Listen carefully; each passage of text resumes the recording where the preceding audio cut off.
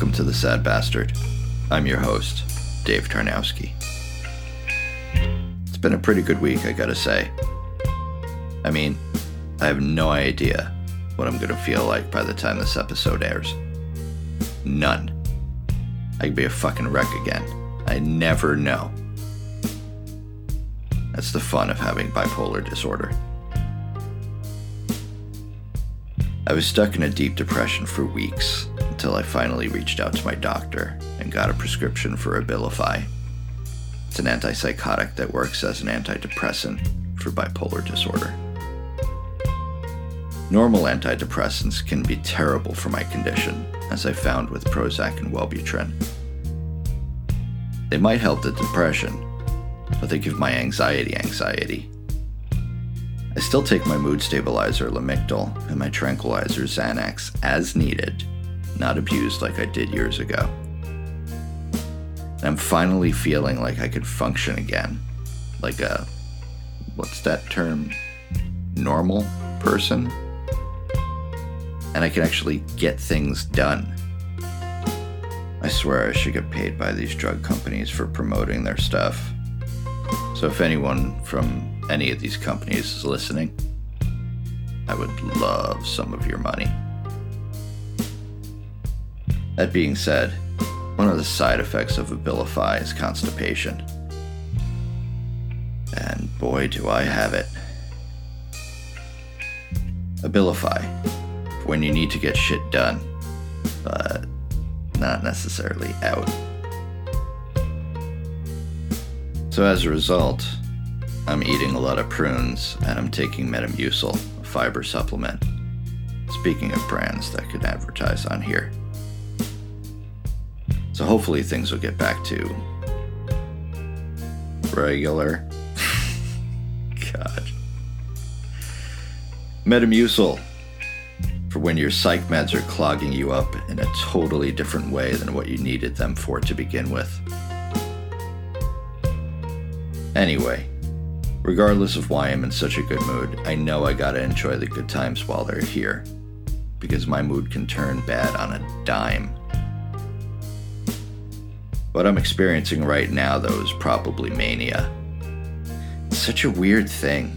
The same thing that can cause me to have panic attacks can also make me feel on top of the world and able to get things done and live. There are so many times when the two poles attack each other, depression making it impossible for me to do things, and anxiety telling me I must do all the things now. Like this podcast that I'm writing right now. Even though I've been in a good mood this morning and on a roll, it's been a difficult one to write. I've been starting and stopping for the past week. Typically, I start writing one as soon as I finish the last one, and I'm done within a day or two. I've gotten pretty good at doing these.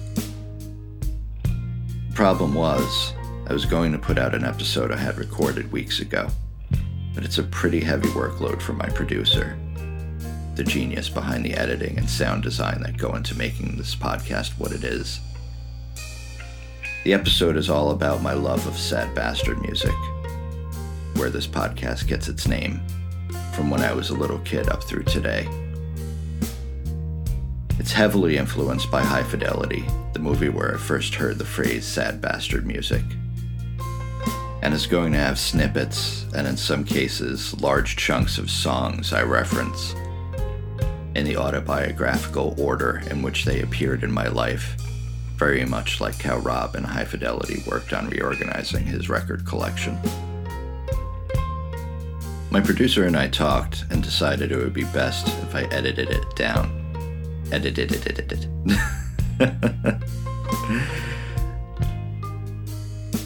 When I recorded it, it was about an hour long, and that was going to be a bit of an ordeal for her. And I'm not her only gig. I mean, thankfully, as I don't even make any money off of this. Ahem, Big Pharma. But when I went and listened to the recording I had made, I just thought it was fucking terrible. So I went back to the script and edited the shit out of it. but then I just didn't want to record it. I just wasn't in the mood. I'll write a new episode, I told myself. Easy peasy. But then I was faced with having to figure out what the fuck this episode was going to be about. Typically, I take one question and really sink my teeth into the subject. But I haven't received any lately that have really resonated with me that I felt like devoting an entire episode to. Then I thought, well, I could just talk about me and what's been going on with my life, but I did that 2 episodes ago and I'd rather space things out. And then I remembered, this is my show and I could do whatever the fuck I want. So, you know those lightning rounds I've done at the end of some of these episodes? Well, this week it's all lightning, baby. For those who don't know, I do daily Q&A on 2 of my Instagram accounts, In the Cave and the Bad Memes and Sad Peaks. And this will be very much like that, only without my pretty face. I'll take a bunch of submissions I received through the Instagram stories, where I ask my followers, what's on your mind? And reply to them in a much more thoughtful manner than time allows over there. First up is Natasha, who wrote, I don't understand how to be in a relationship. Why do we get bored after a little time together? One of the most common things people write in about is relationships. Some that have just ended or ended some time ago, and the person who reached out to me was having a hard time dealing with it. Others who are in love with their best friends, or their best friends' exes, or coworkers. Just the other day, I was interviewed by Cora Boyd, a relationship coach, for her podcast Pillow Talk. And I found it interesting that we were often coming from the opposite directions. She with helping people find love, and me helping them deal with the aftermath. I'm dying for this episode to come out, and I can't wait for all of you to hear it, because we had such a great time talking. I mean, chemistry is so important. But I realized one thing I haven't talked about much is being in a relationship when it just becomes life. When the honeymoon phase, as they call it, comes to an end, and you're just with the person, and life starts being a drag again, or at least you get back to noticing what a drag it was before you met. One of the most important things to remember when you're in a relationship is you are a unit, but you are also 2 or more individuals. You have your own lives, your own issues, your own bullshit. And often, that stuff gets in the way. I rarely saw my ex because of her career, and that most definitely negatively impacted our relationship. Plus, love is like a drug. It's super powerful at the beginning, but eventually you get used to it. That initial high isn't sustainable, especially because of life's bullshit. And also, Natasha, you can't rely on your partner to be your everything. You need to make your own happiness. You need to be able to entertain yourself.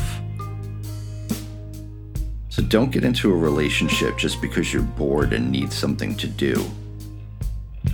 Or worse, because you feel like you have to. Because it's what people do. Be with someone because you want to be with them.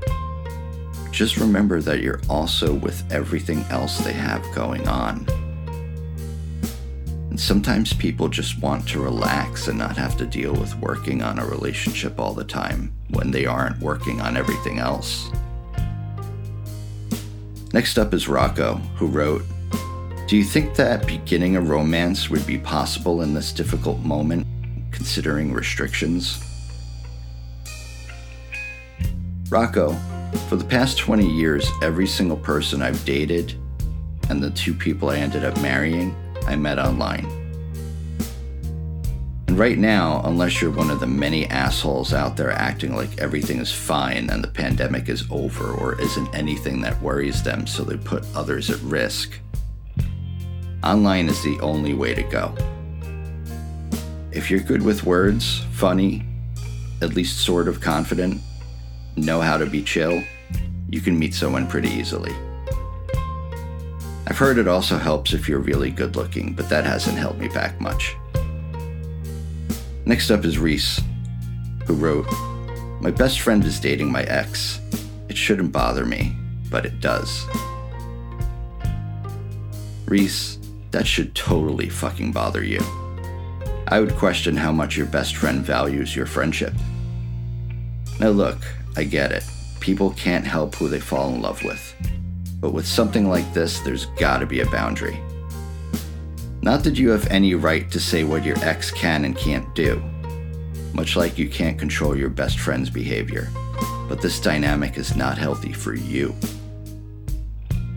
I always tell people who write in about wanting to date their best friend or their best friend's ex that they do so at their own peril. They will likely lose their friend in the process in either situation. You have a decision to make, my friend, and I don't envy you. Next up is Yolanda, who wrote, "I started doing a lot of the things I used to like that I dropped because of depression, and I am overwhelmed." I totally get this. I used to often have such a problem with doing the things that filled me with joy whenever I fell into a depression. I would feel nothing for them. Ever since getting diagnosed and treated, I've been busier than ever before, and a large part of that is the negative voices in my head got tuned down to whispers, and I felt a confidence I'd never felt before. That said, as I mentioned earlier, I still do fall into depressions during which I can barely do anything. And that's when the two poles start fighting. I don't feel like doing anything. But you have so much to do, you lazy sack of shit. It might seem weird, but I'm actually grateful for having deadlines with this podcast, having to get one out each week. I love making these more than I've loved anything I've ever done. But the one episode I had to make while fully in the grip of depression, the one called What's on Your Mind, was one of the hardest things I've ever had to do. My depressive episodes have typically been shorter since starting treatment, but this one had been really severe enough to reach out to my doctor and ask for something. And that's when, as I mentioned earlier, I was prescribed Abilify. Abilify, for when you just need to get that next episode out. Metamucil, for when you just need to get that shit out, but Abilify has fucked you up. That said, now when I feel good and can do the things I love, I have to actively remind myself to take breaks. Like right now, I've been writing this since like 6 this morning, and it's now 3 in the afternoon and my body is tired, but I don't want to stop.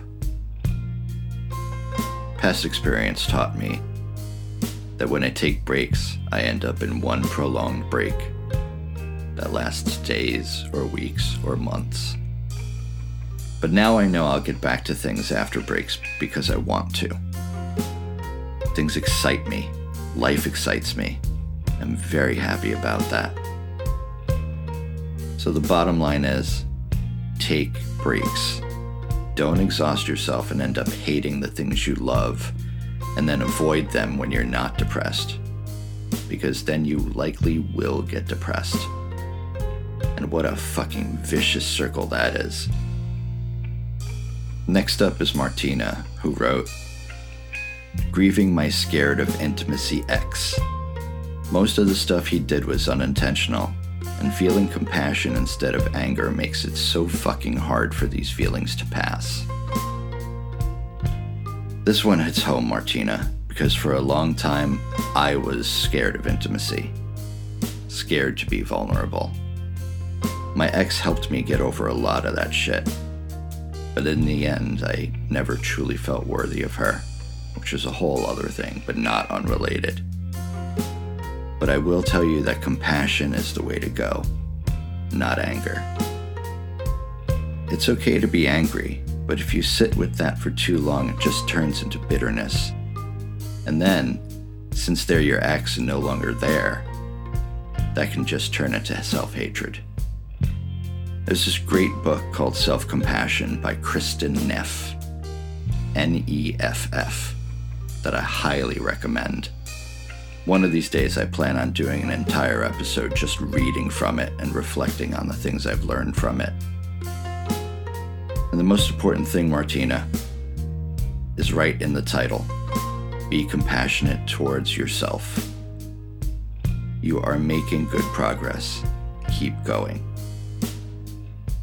Try to detach with love. You can still love your ex as a person, but you need to let go of those other feelings that are holding you back from moving on completely.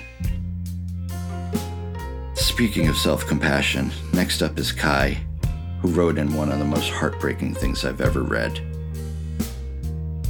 Regretting hoping I'd find love. My ma saying, "No one will love you like that," is messing with me. I am so sorry to hear this, Kai. Parents can be absolutely terrible sometimes. Tactless, mean, inconsiderate, bitter, and awful. But they're just people. Sometimes they mean well and don't know how to say things the right way. We're all just fumbling through life, including our parents and their parents and so on. When I was 30, I had just broken up with my first wife and moved in with my parents for a few months. I had quit my job and was living off of savings while I was grieving.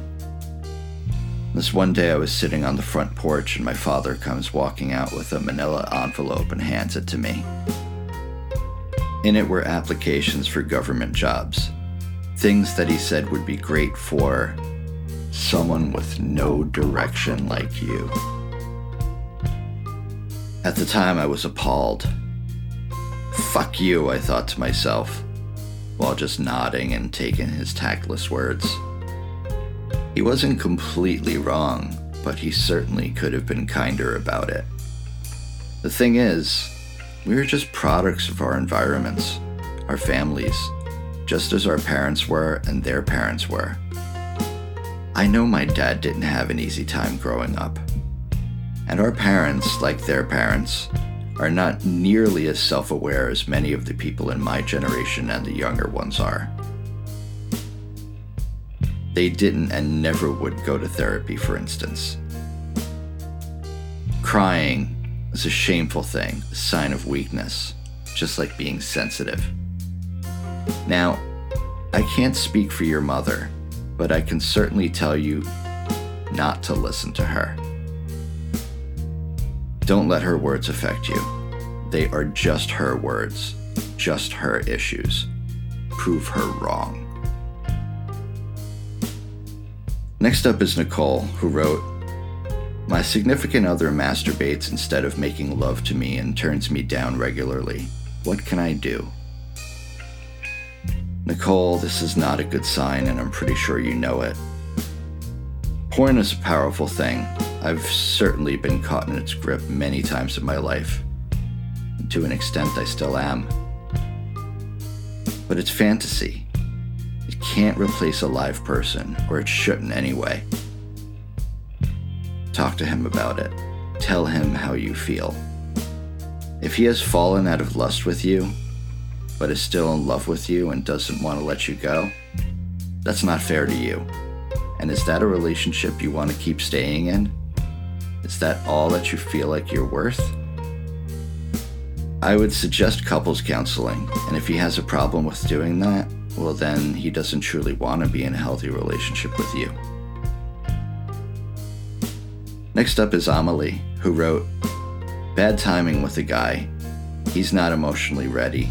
Still friends, but not sure to be happy with that."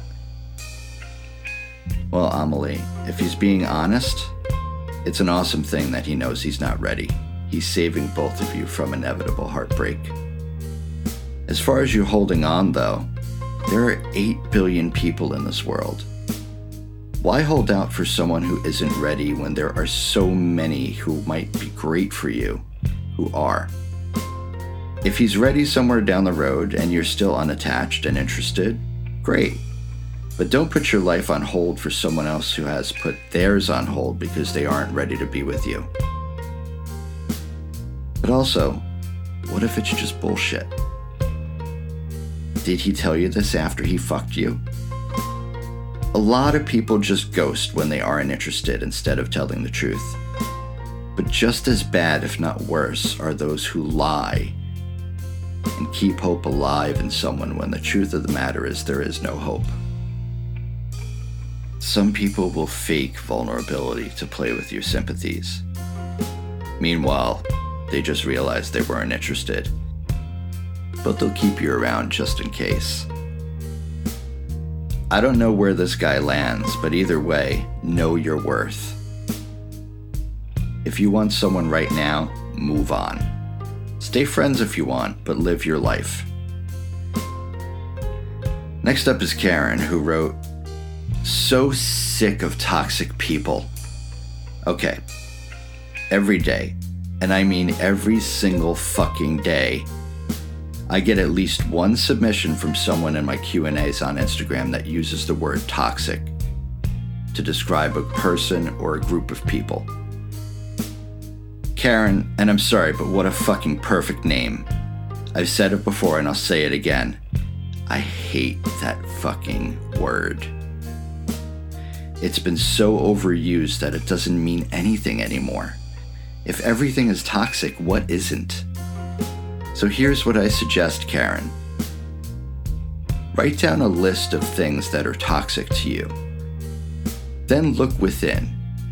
Examine your own behavior and see how many of the things you wrote down are within you as well. We are all flawed. We are human. The idea of people being toxic is the toxic thing.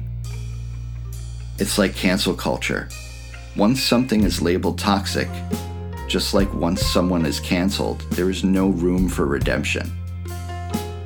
If we really dug deep, we should all be canceled for one reason or another. I don't know that I've ever quoted Jesus, or rather, quoted someone supposedly quoting Jesus. But let him who is without sin cast the first stone. I have absolutely done things that some would consider toxic and some would consider reasons to cancel me. I have betrayed friends and loved ones. I have been dishonest. I have been hurtful. I have harassed people. I have abused trust. The list of shitty things I've done over the years is a very long one. But I'm also here now, sharing my stories, helping others feel seen, helping others feel better, helping others hopefully avoid the mistakes I've made.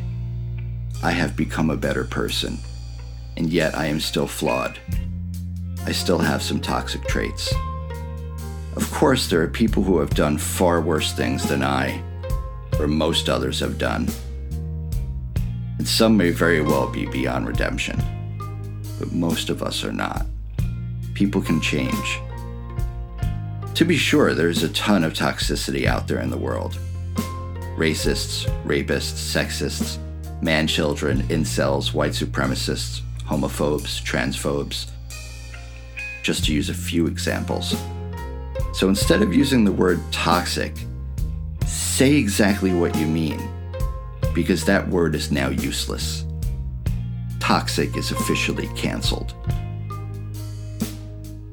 And as if to prove my point, Grace wrote, "My partner demanded I cut toxic people out of my life. But now I have no friends left. I'm so lonely." Everyone is toxic. If you cut every toxic person out of your life, you're left with no one. Oh, and by the way, Grace, dump your partner. They sound like a fucking asshole. Next up is Jordan, who wrote, "Can't tell if my friend is suffering from depression or just doesn't like me as much anymore." Jordan, as someone who suffers from depression, I can tell you, without a doubt, that what they are going through likely has nothing to do with you. Most of my friends are online. I haven't met them in person, but most of them I hope I will someday. but I consider them just as real as the friends I know physically. I mean, alright, that sounded sexual, but no, I haven't had sex with, alright, most of them. But, some of them are exes and they became friends. Anyway, I could go months without talking to them. Same with family. I go through long stretches of time when I simply cannot talk to my parents. And I can't even really explain why. It's just the way mental health disorders go. I need to isolate. I need to be with myself to sort my shit out without any outside influence, without any criticism. Friends and family don't necessarily mean to criticize, like Kai's mom, for instance. But they can be tactless and not think about the weight of their words. My advice is to be as understanding as possible. Be there when your friend needs you, and stay away when your friend needs you to. Next up is Anu, who wrote, "Contemplating divorce, been together 10 years, hard shit." Anu, my heart goes out to you. I've been married twice. The first one ended after 8 years, and the current one was 7. Almost 7. It takes a lot to get to that point where you throw in the towel. There's this perfect quote from Mad Men about divorce. Nobody realizes how bad it has to get for that to happen. Happy couples don't divorce. It's not like they just say, you know what, let's quit while we're ahead and go out on top. And when it happens, you have to find yourself all over again. Or for the very first time, depending on how young you were when you got married. Or in my case, depending how old you had to get before you figured out your shit. I was a man-child up until I got to my 40s. In some ways, I still am. For instance, I moved into this apartment after splitting with my second wife nearly 4 months ago. And I still don't have any pots to cook in. I have a couple of pans that my friend Carolyn gave me when she was packing to move, but that's it. Just the other day I wanted to hang a framed print on my wall, and I went to look for the tape measure, but oh, that was my wife's. Her father gave it to her along with all the tools we had that I now don't. Little things like that suck, but you get past them. They matter less than the growth I've earned over the past 4 months. So I don't have some things around the house that I need. I have me. And I know I could count on me to have my own back now. Marriage can be a safety net, but nets can also keep you trapped. And finally, Heather wrote, "Met with my ex for the first time in 5 months and was surprised to find I don't love him anymore. That's major. I've been grieving the relationship intensely." Heather, there's a reason why I saved this one for last, because this is probably the one that hit home the most with me. My wife and I saw each other for the first time in 3 months at the beginning of September. We met up in a park. We sat and chatted for a bit, catching up on everything that had happened since we last saw each other. We didn't really talk much about what had happened before the split, the things that had led to us deciding that we should break up. Things were very different between us, and I didn't feel any urge to attempt to get back together like I certainly would have had we gotten together a month earlier, let alone a couple of weeks earlier. I have been grieving terribly over the loss of her, over the loss of my best friend. Pain was the worst thing I had ever felt. As I've said before, I'd take a broken leg over a broken heart any day. And holy shit, the crying. It was nonstop, uncontrollable, racking sobs. The regret, the what-ifs, the self-hatred. All mixed in with the occasional days when I thought I was okay and I was moving on. At first we talked more than we should. Then we went longer and longer without speaking, much longer than we ever had. And I went out of my mind. This was in August, the second month and by far the worst. We had a series of conversations that month that led to what felt like a bit of finality. The tiny grain of hope I had been holding on to diminished to a mere atom. Then, after another long period of not talking, she asked if I'd like to go for a walk with her, and that atom of hope multiplied into a grain again.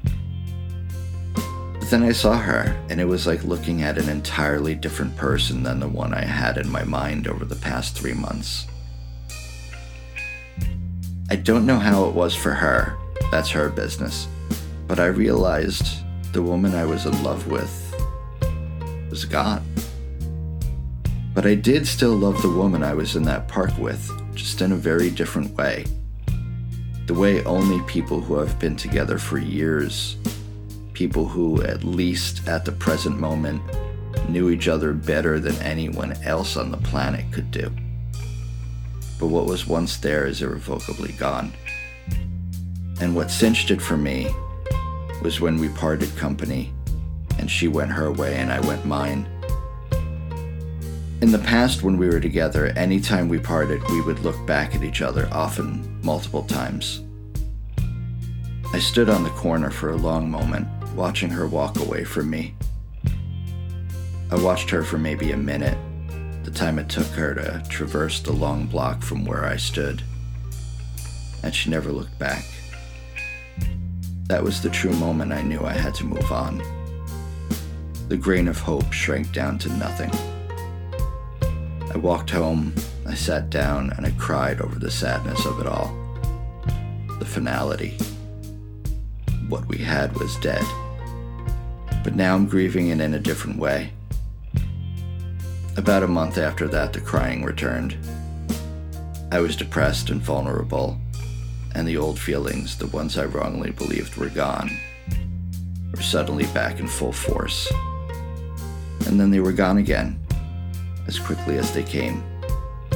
It's now 6 weeks since we saw each other, and I don't know when the next time will be.